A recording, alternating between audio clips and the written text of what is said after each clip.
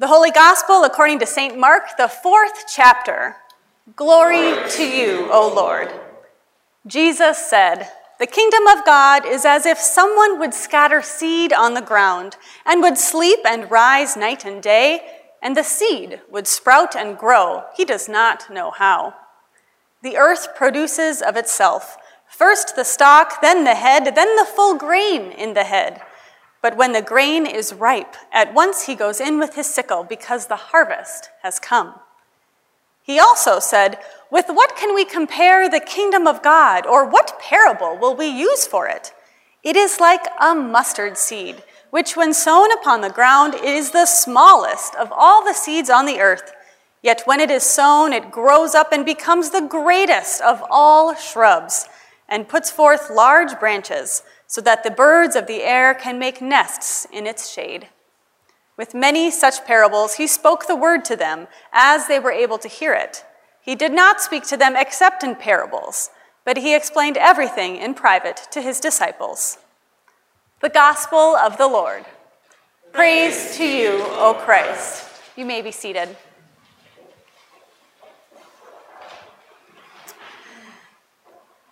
Last spring, Joe and I moved into a new house. Yes, with a 2-month-old baby in the midst of a global pandemic. Not something I would recommend doing again. But it's no surprise then that I really don't remember much about how my garden took shape last year. Stuff came up, and I decided to let everything grow, mainly because I didn't want to pull up something that would turn out to be a beautiful flower or shrub, and because, let's be honest, I had 0 time to manage my backyard. But this spring, I've had more time. I remembered where and when the plants would appear, and I've had more awareness and availability to devote to their general health and happiness. And here's my official report. I have a morning glory infestation. What I just showed during the children's message was a small taste of the vines now covering my backyard. They are driving me crazy. Morning glories are flowers that spread on the vine. You saw it, right? It's so thin. They twist around one another, spiraling upwards to cover everything that they can. If there's nothing vertical close by, they'll settle for sheer horizontal spread. Now I know why my garden last spring looked like a green mess. It was. Everything had been covered and suffocated by morning glories. In a controlled environment, these vines are beautiful, but without care and attention, they can quickly take over. This is the battle currently being waged in my backyard, and I'm not sure who's winning.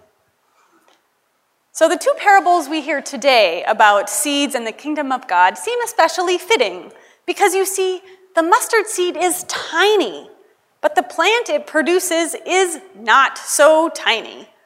Mustard seeds grow into mustard shrubs that are scraggly, rough, and unkempt. In a lineup of plants I would hope to be someday, mustard is not on the list. How about a stately cedar, like the ones in our reading from Ezekiel today? What about a majestic oak, or even a fragrant rose? Couldn't Jesus have picked something a little better in which to compare the kingdom of God? But this is just the point. These parables today challenge us to open our minds to the growth that happens without our help, sometimes overnight. These parables challenge us to hope that something so small can eventually cover the whole earth. These parables challenge us to believe that ordinary objects can become extraordinary. This is the kingdom of God at work. And I'm not sure about you, but sometimes I find the whole thing pretty darn frustrating. Like, why does Jesus insist on doing all this teaching in parables anyway? Why not just give it to us straight? Why doesn't God's kingdom operate according to our earthly rules? And actually, where is the kingdom of God that supposedly grows from such a humble beginning? It seems like our world has been overtaken by the morning glories of anxiety, fear, and hatred, We've been overcome by pandemic, racially motivated violence, self-motivated greed. We've been consumed by grief, sorrow, and isolation. And unfortunately, those things have been with us for a while and won't be going away anytime soon. 6 years ago, on June 17th, 2015, 9 Black people who gathered for prayer and Bible study at Mother Emanuel Church in Charleston, South Carolina, were murdered by a self-professed white supremacist. This year, 2021, has already broken records for the deadliest year ever for trans and gender nonconforming people in the United States. More than 127 different anti-transgender bills are currently up for debate in state houses across our country. And just this week, there have been multiple mass shootings just here in Chicago. But our parables today offer a word of hope and promise. And they have me thinking that if the kingdom of God is truly like a tiny mustard seed, surely it is also like a morning glory. Because the morning glories in my yard keep popping up. Every day they show up somewhere else, sometimes having grown a few feet overnight in their quest for dominance. I have no idea how to eradicate them. I am amazed at their tenacity. I am amazed at their growth. I am amazed at their confidence. Why is it so easy to focus on all the bad things that have those qualities? The rapid spread of the coronavirus, the warming of our planet, the nasty colonial stereotypes about race that still persist today. What audacity! What boldness! Why can't the kingdom of God be like that? Or is it? For God is still sowing seeds on earth, and those seeds right now are sprouting and growing in the most unlikely of ways and places. Mustard, morning glories, the plants that emerge in the tiny cracks in the sidewalk, trees that grow on cliff faces. Jesus uses the image of the mustard seed in this parable because the kingdom of God is as tenacious as a weed and will desperately cling to life in the face of almost certain death. Why is it so easy to assume that the nasty stuff in our world has the upper hand? There is the potential for God's kingdom to cover the whole earth with love, grace, and peace. Let's reclaim our identity as tiny mustard seeds, or pesky morning glories, perhaps, planted by God to spread our branches out and cover the world with good news. Who, me, you say? I'm a little busy.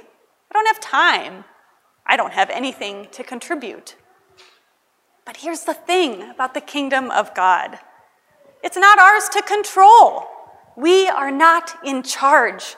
It's not up to us to determine that we are useless. God is busy nurturing each of us to sprout and grow in our own way, in our own time, to help grow the kingdom of God. At St. Paul, our pride banners hanging in front of the church are a step in that direction. We have literally covered up a portion of our building to demonstrate that here, in this place, in this community, we are called to minister to all people because we know that the world is often an unloving place. The kingdom of God is alive with the promise that there is room for everyone in the branches of the tree of life. This month, we celebrate that really does mean everyone, and make an intentional statement of welcome to members of the LGBTQIA+ community.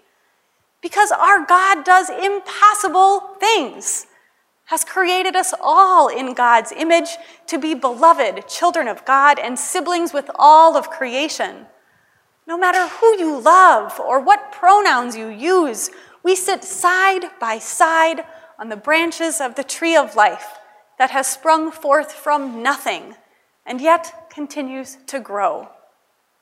This tree of life, the cross, Another ironic symbol that proves that God does impossible things, granting us all life through an act of violent death. Oriented around this tree of life, we are fed and nourished. We find shelter. We are renewed and refreshed. We are reminded again and again that we are loved, forgiven, and free, exactly as we are. And as we rest in the shade, we also remain confident that God is still working in each of us so that one day all people will be fed, all people will have shelter, and all people will know they are worthy of God's love. So that one day the kingdom of God will truly cover the whole earth. Amen.